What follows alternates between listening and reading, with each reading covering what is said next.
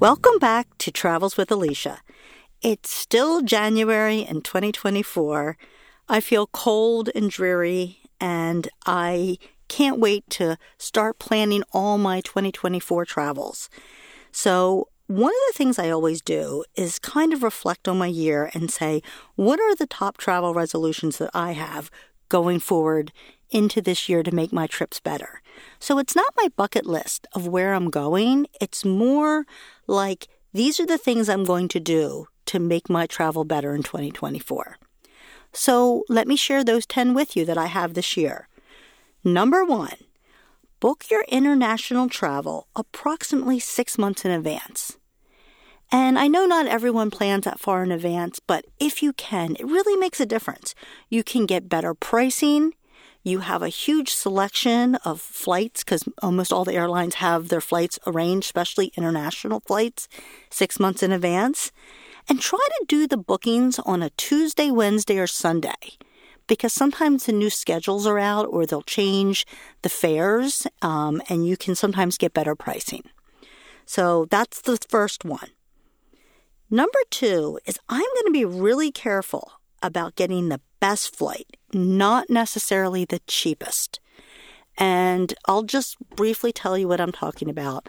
You might find a cheap flight, but if you have 2 connections and you land at 3 in the morning, to me, that may not be worth it.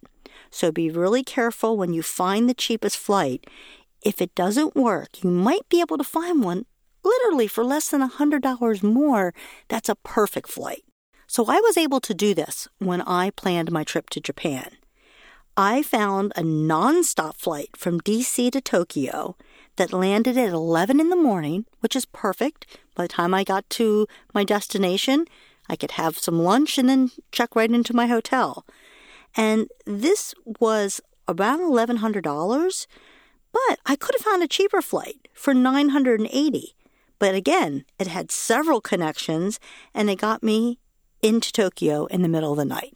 So that's my example of spending that extra $100 to have a nonstop flight and landing at 11 in the morning made all the difference. So be careful, pick the best flight, not necessarily the cheapest. Number 3, don't follow the crowd when picking your travel destinations. So as I've been sitting back trying to say, what do I want to do in 2024? You know, there's always the bucket list that come out on YouTube and magazines. Everyone's naming the best places to visit in 2024 or now. And sometimes what happens is all of a sudden the airfares and the hotels all become more expensive. So try not to follow the crowd.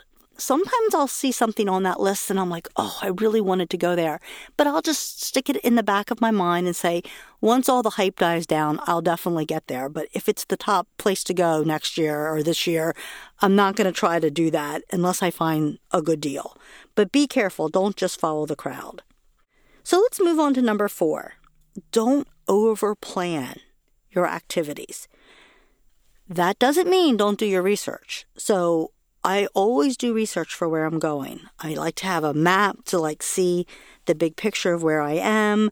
I look at what are the top places that I want to visit. But I don't think I'm going to visit everything. There could be 10 or 15 places in any major city that are really top notch. But I don't recommend putting more than 2 or 3 on your list. If you get to more than 2 or 3, that's just the gravy. That's extra. If you try to pack too much into your travel, it becomes exhausting and not as much fun. I can't tell you how many times people tell me they need a vacation from their vacation. So again, don't overplan. Number 5, this is one's controversial, but get your cash in advance and don't rely on ATMs. So I always do this, and this is not what others do, but I can tell you it is such a de-stressor when you're planning your trip. So almost everywhere I've gone, I will go to my bank and I'll get cash converted in advance. And I am careful about how I carry it, where I carry it, that I don't put it all together. But I am not the person who has to find an ATM machine over and over again on a trip.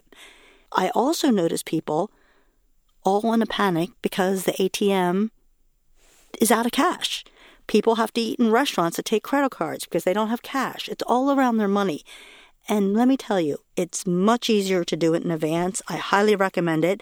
I'm not saying don't use an ATM or don't bring your credit cards to do that, but just have at least a good amount of cash that you're never in a panic. I'm actually a little bit in a panic because I'm planning a trip to Vietnam in the next month, and my bank does not carry that currency.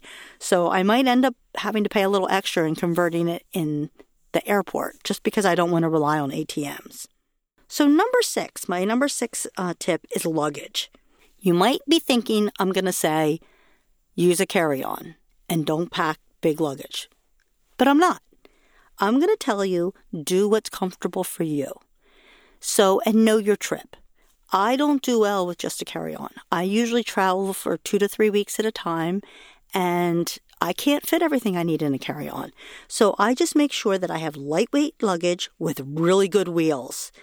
And I am careful about where I'm staying so that I'm acknowledging that I have big luggage and I don't want to stay somewhere that I have to carry my luggage up like 4 flights of steps. I've done that and learned.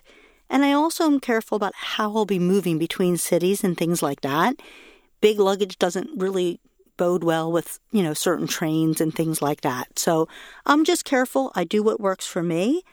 Also, one more tip I can give you around your luggage is make sure you put the reusable bags inside your luggage. Like I use the big TJ Maxx bags, and I put one in the bottom, and a lot of times I put one on the top of my luggage before I close it up. And I can use them, well, one, they protect. So in case there's a lot of water or rain or something happens or your luggage gets damaged, it's actually protecting your things. But then I also use it if I'm going to the stores, wherever I'm traveling to, or even just for a laundry basket. I keep my dirty in one and then take it to wherever the laundry is in that area. So don't forget to do that. Number 7 is packing. And I have lots of things that I could say here. You can probably do a whole episode on just packing. But here's my top tips for packing. I like to use packing cubes. I didn't my whole life, but I have for probably maybe the last 8 or 9 years, and they make a difference for me. It's just a good way to keep organized, especially if you are putting dirty clothes in one so that you're keeping things separate. Also, if you're traveling with a family, it's fun to have packing cubes. Everybody has their own color. And then this way you can prevent, in case someone's luggage gets stolen, what we used to do is switch. Like everyone give me one of your cubes and I give you mine. And those cubes might have in it enough for 2 days, 2 outfits or something. And that was a great way. And we did, with our travels over the years, we have lost a luggage or two.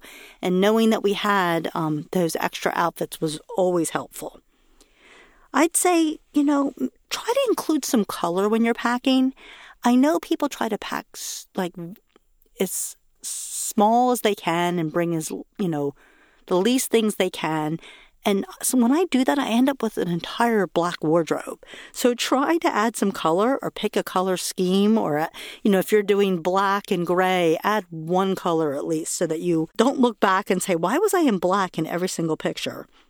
And I guess the last thing I'm going to say is just respect the culture of where you're going. So when you're packing, think about where you're going. If you're going into temples, if you're going places, please pack appropriate clothing. It's kind of a pain to have to rent the clothes or buy something right in front of the temple to put on.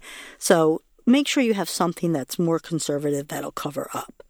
Number 8 is check your travel documentation. And this is just funny or not funny, but you really need to make sure your passport, you have at least 6 months after your return date on that passport.